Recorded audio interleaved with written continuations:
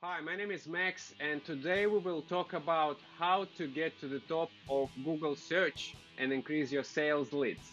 Our guest today is Richard Conway, who is the CEO and founder of Few SEO Limited. Welcome to the show for business owners, proudly brought to you by easyfreight.co.nz. In this show, we introduce successful tools and tactics which you can apply today. Subscribe now and take your business to the next level.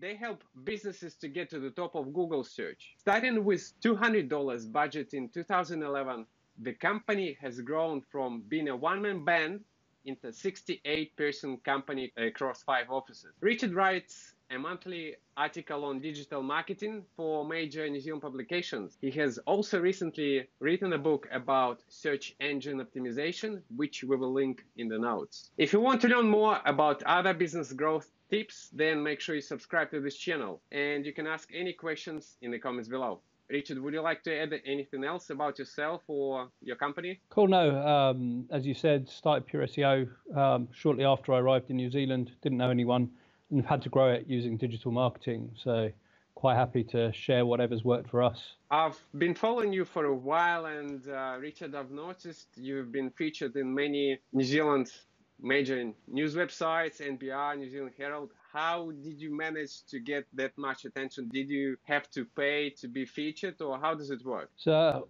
when I started the business, I didn't know anybody in New Zealand. I was a new immigrant, and so I had to kind of get out and be noticed. I'm not naturally someone who likes to be front and center, but I read Losing My Virginity by Richard Branson, and he did lots of sort of stunts to get front and center, and because he couldn't afford big marketing. Yeah, I've done various. I've used PR agencies. I've sent stuff to journalists directly, and over the years I've created connections, and people have then approached me and started to get me to write stuff. And what do you write at the moment? What's the biggest demand from small business owners? So currently I write a monthly column for New Zealand Business Magazine. That's around SEO, digital marketing and entrepreneurship. I also write a monthly coaching column for M2 and M2 Women Magazine. And that's just sort of tips around how to get higher on search, how to do digital marketing and running a business. And talking about tips how to be on top of the Google search engine, can you please give us a couple of examples what some of your clients did to get some real results? Yeah, I'll actually give you a cool example that I saw yesterday from our own website. So if you type into Google My Business Listing, which is a Google product, what we've done is you type it in, you get our website comes up with something called a featured snippet. So it comes up position 0 on Google above position 1.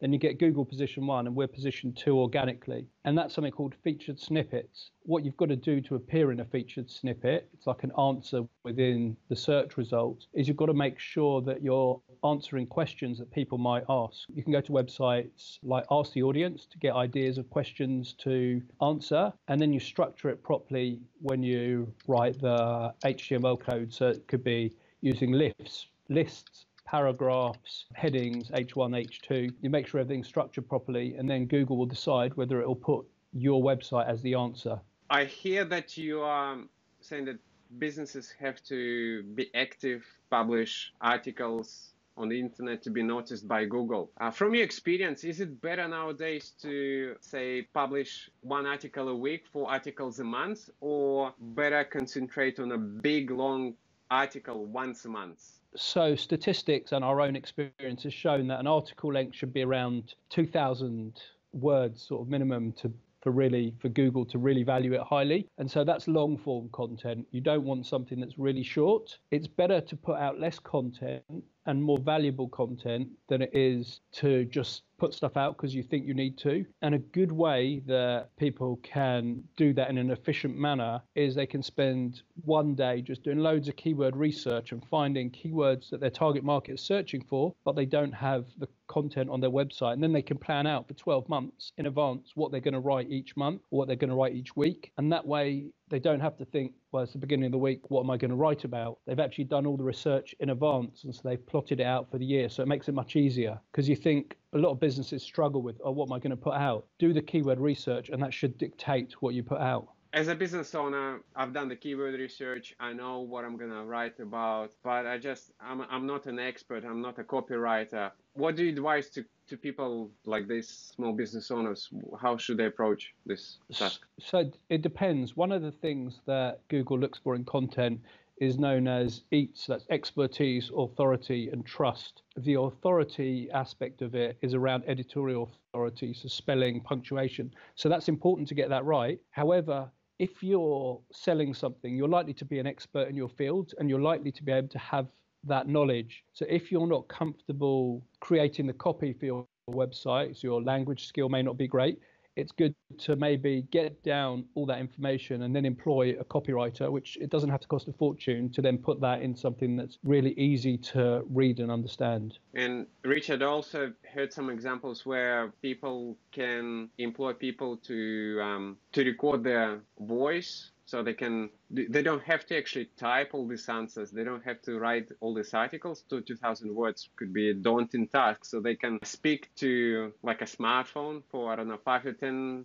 minutes and then transcribe it. Is it one of the ways people can write articles? Yeah, absolutely. A lot of the stuff I do, I sit down with our copywriters. We've got 8 full-time copywriters in the office, and I sit down and I sort of explain what I want and regurgitate the information, and they put it into copy for me. So absolutely, it's a good idea. The other thing is what people can do. You need to have Google Analytics installed on your website. It's totally free. Once you put that content out and you've shared it on social media and you've tried to amplify it, you need to look at what content's actually resonating with people and see what they're doing on those pages, because that will give you an insight into what's working and what's not and will shape future efforts. And just as an aside, content doesn't necessarily have to always be text content.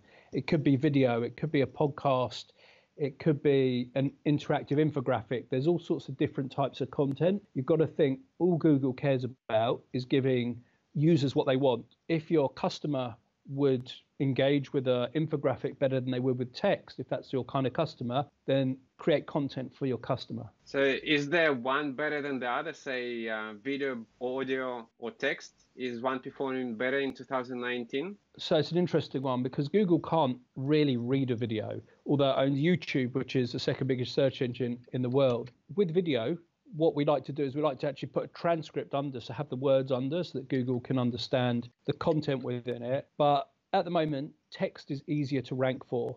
However, we're going through an evolution at the moment where more and more video is being easier to produce and consumed online. And so I think importance of video is only going to increase. I see.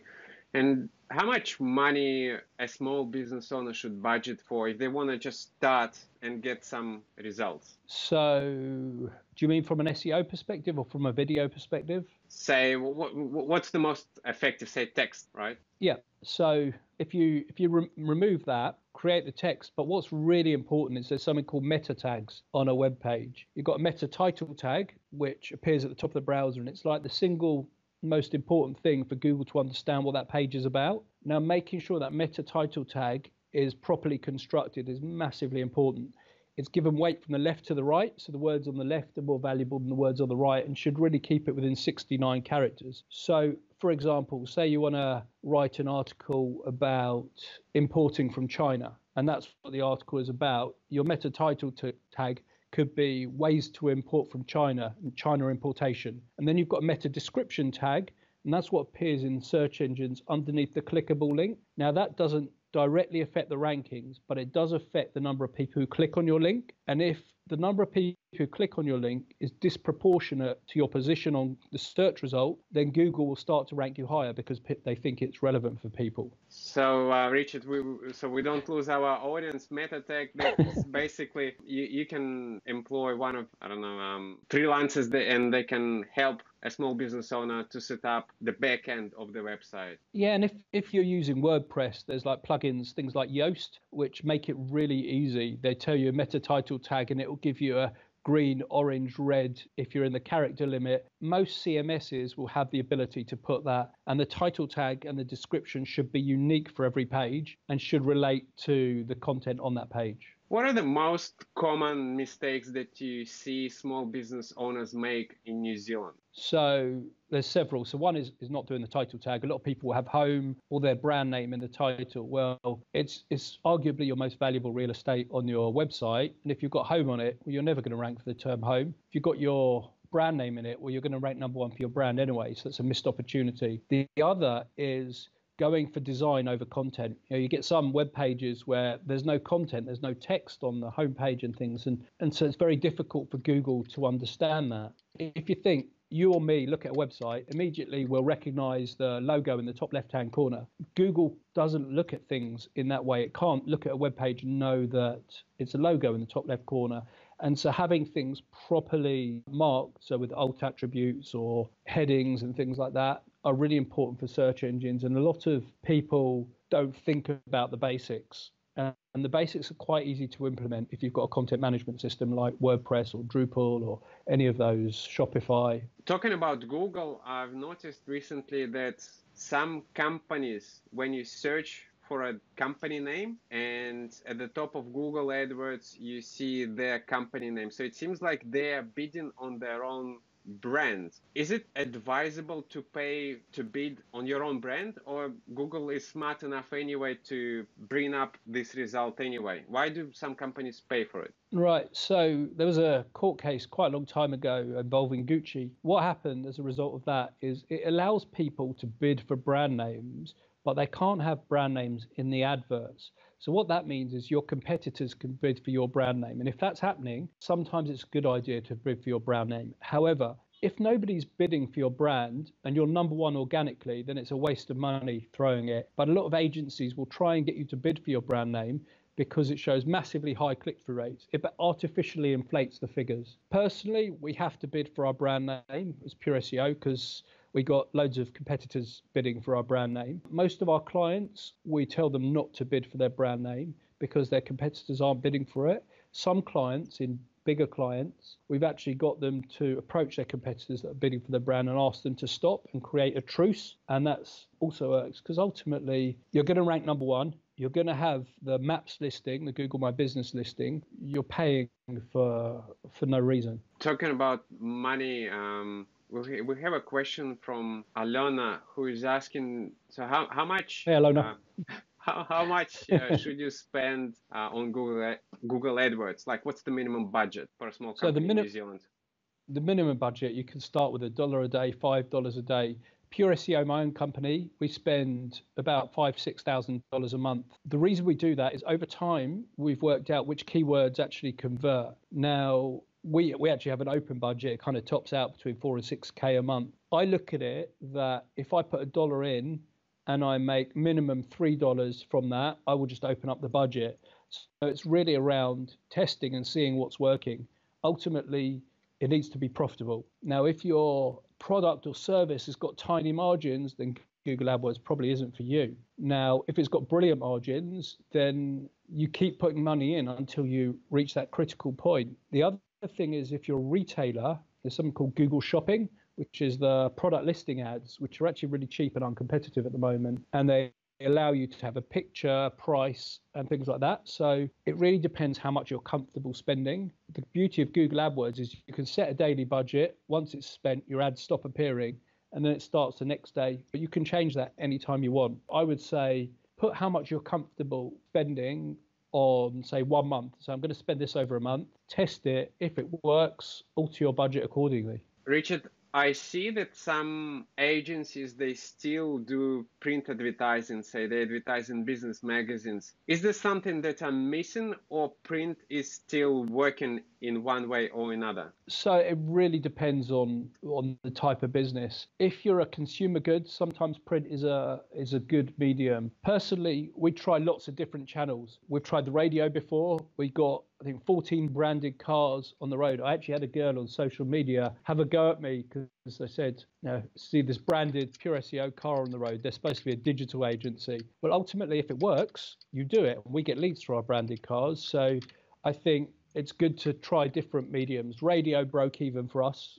We spent 60 grand, so a lot of money. We didn't make anything of it, but we didn't lose anything. So I'd say it was a bit of a failed experiment. PR has been good for us. So when you get in the Herald and things like that, it's been really good return on investment. But there has to be a decent story around it. We sponsor an event called Unfiltered. That's been quite good for the brand because it's our target market to a certain extent. We initially did it because I know the founder and was trying to help him out, but there actually is value in it. We do all sorts of networking. So print does work for certain types of businesses, but not for every business. We had a question from Ben. How to Hey, Ben. protect your content from being stolen or copied by other businesses in your industry? Say you've spent, I don't know, a couple of hours writing an article how to import goods from China. You've paid a couple of $100 to design it, and then another competitor just copied it. So there's two answers to that. So if they copy it verbatim, they copy it exactly. You need to there's something called a canonical tag you can put in your coding. What that does is that tells Google this is the original version of that content. If two people have that and one person has a canonical tag and it being the original version, then Google will show the original version.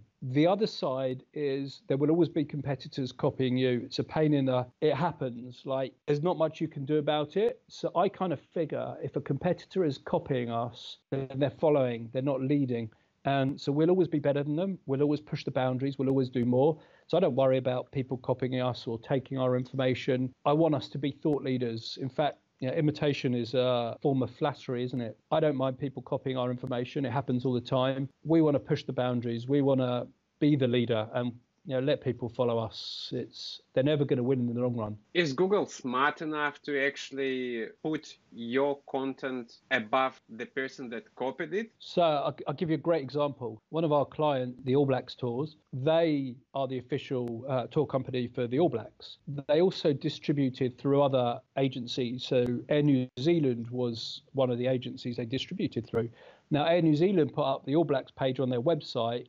And because of the kudos of Air New Zealand, they were number one on Google when you put All Blacks Tours. And so what we did is we put that canonical tag on the All Blacks Tours website, and overnight, Air New Zealand disappeared and All Blacks Tours was number one when you put in their brand. If you do specify that canonical, it does work. Good tip. We have a question from Alex, a long question.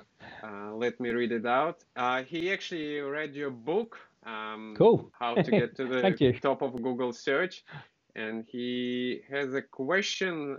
He is also an entrepreneur himself. He's curious whether personal connections still work for you, Richard, and should he utilize groups like BNI to grow a business? What's your opinion? Okay, so firstly, thank you for reading the book. I'd be interested to hear what you thought about it. Without a shadow of a doubt, personal connections, especially in New Zealand, are massively important. People buy off people, and I grew in the first year of my business. I didn't know anyone in New Zealand. I grew it entirely off that networking, going out, and it's not natural for me, that kind of thing. The more you do it, the more people you meet. Without a shadow of a doubt, it's probably absolutely critical to the success of a business. And I still do it today. I'm a member of Entrepreneurs Organisation, New Zealand Leaders, and I spend quite a lot of time going out meeting people. And I don't sell at all. It's not in my nature. I'm British. I don't try and go and sell. I try either give value or just create connections. And if you get on with someone, they end up working with you. And if you do a good job, then they tell other people and it expands. So absolutely, if it was me and I'm starting my business, I'd be going to BNIs, I'd be getting a business mentor, I'd be going out networking, I'd be getting myself out there. Richard, we have another question from Lily. Hey, Lily. And she is asking, in terms of social media, can you give, say, one mistake that business owners should avoid, and maybe you can see that keep making? Yeah, so a big thing to avoid in social media is if you do get any negativity, is deleting it or not responding. People, you generally inflate the situation or you don't show yourself in a good light if you don't deal with things. I have the ethos of treating every customer the way I want to be treated myself. Now, if someone does post something negative on your social media profile or you do have some negative feedback, I think dealing with it in a professional, polite and good manner publicly shows yourself in a good light, and it actually shows the way you conduct business. Fair enough, if you want to move it offline, you say, look, can we discuss this? Give me your contact details. But I'm definitely of the opinion that you should never delete them. You should, unless there's profanity, you should deal with it in an open and transparent manner. I've noticed that myself as well. When you reply to comments, it's also good for algorithm, because people will be notified in the social media and they will come back to this post. Yeah. You may even start some conversation and it will bump up your social media in the ranks. So that's a good advice. 100% agree. I have another question. Yep, keep going, Richard. I'll tell you one other thing. I think 2019 is probably the year of LinkedIn. We've got a really unique situation at the moment where organically LinkedIn gives you loads of reach, so you don't have to pay for it. Now, that's not always going to be the case. You know, once they get a certain, they'll start to monetize it. But at the moment, you get lots of free reach through LinkedIn. And so I would suggest that people over the next 6 to 12 months just keep using it until that value, like it has with Facebook, sort of reduces. 100% agree. I think LinkedIn is a hidden gem, because like on Facebook, on the same video content, you can have only 100 views. For a sec. I was saying that on Facebook, if you publish the same video, you could have 100 views, and on LinkedIn, you could have 1,000 views. It really works. Richard, we have another question from Joanna. She is asking, hey, Joanna, how would you recommend she would ensure her SPA, I'm not sure what does SPA stand for, is indexed by Google? So SPA is a single page application. So that's a website that's basically one page, but it shows loads of pages. It sort of generates it. So it's probably the most complicated area of SEO, and there's very few companies that are able to do it. It's probably too complicated to get into on this, but I would say using something called server-side rendering is probably the answer, but it's a massively complex thing. And we're going to see more and more websites being built on SPAs because coders love it because it's very neat. It's massively complex, and it's a case-by-case basis, but in general, server-side rendering. Richard, thank you for your time. How would you like people to find you or read more about you? Cool. As someone mentioned, I recently got asked by Penguin Random House to write a book. So how to get to the top of Google search. It's in every bookshop. So if you're interested in DIYing your SEO, it's a really easy to understand way to do so. Did it for small businesses to help themselves. I'm on LinkedIn. You can go to our website, which is pureseo.co.nz. Contact me on, like I say, LinkedIn or Instagram or something like that. I'm pretty relaxed, so cool. Thank you, Richard. I'll mention everything in the notes. And Richard, appreciate your time and talk to you soon. Hey, thanks for listening and nice to talk to you, Max. Take care. Cheers. Thank you for watching. In the next episode, we talk to Logan Wedgwood, who is an author and business growth specialist. You will learn how to increase your sales by 3 times and what daily habits to apply to improve your business profits.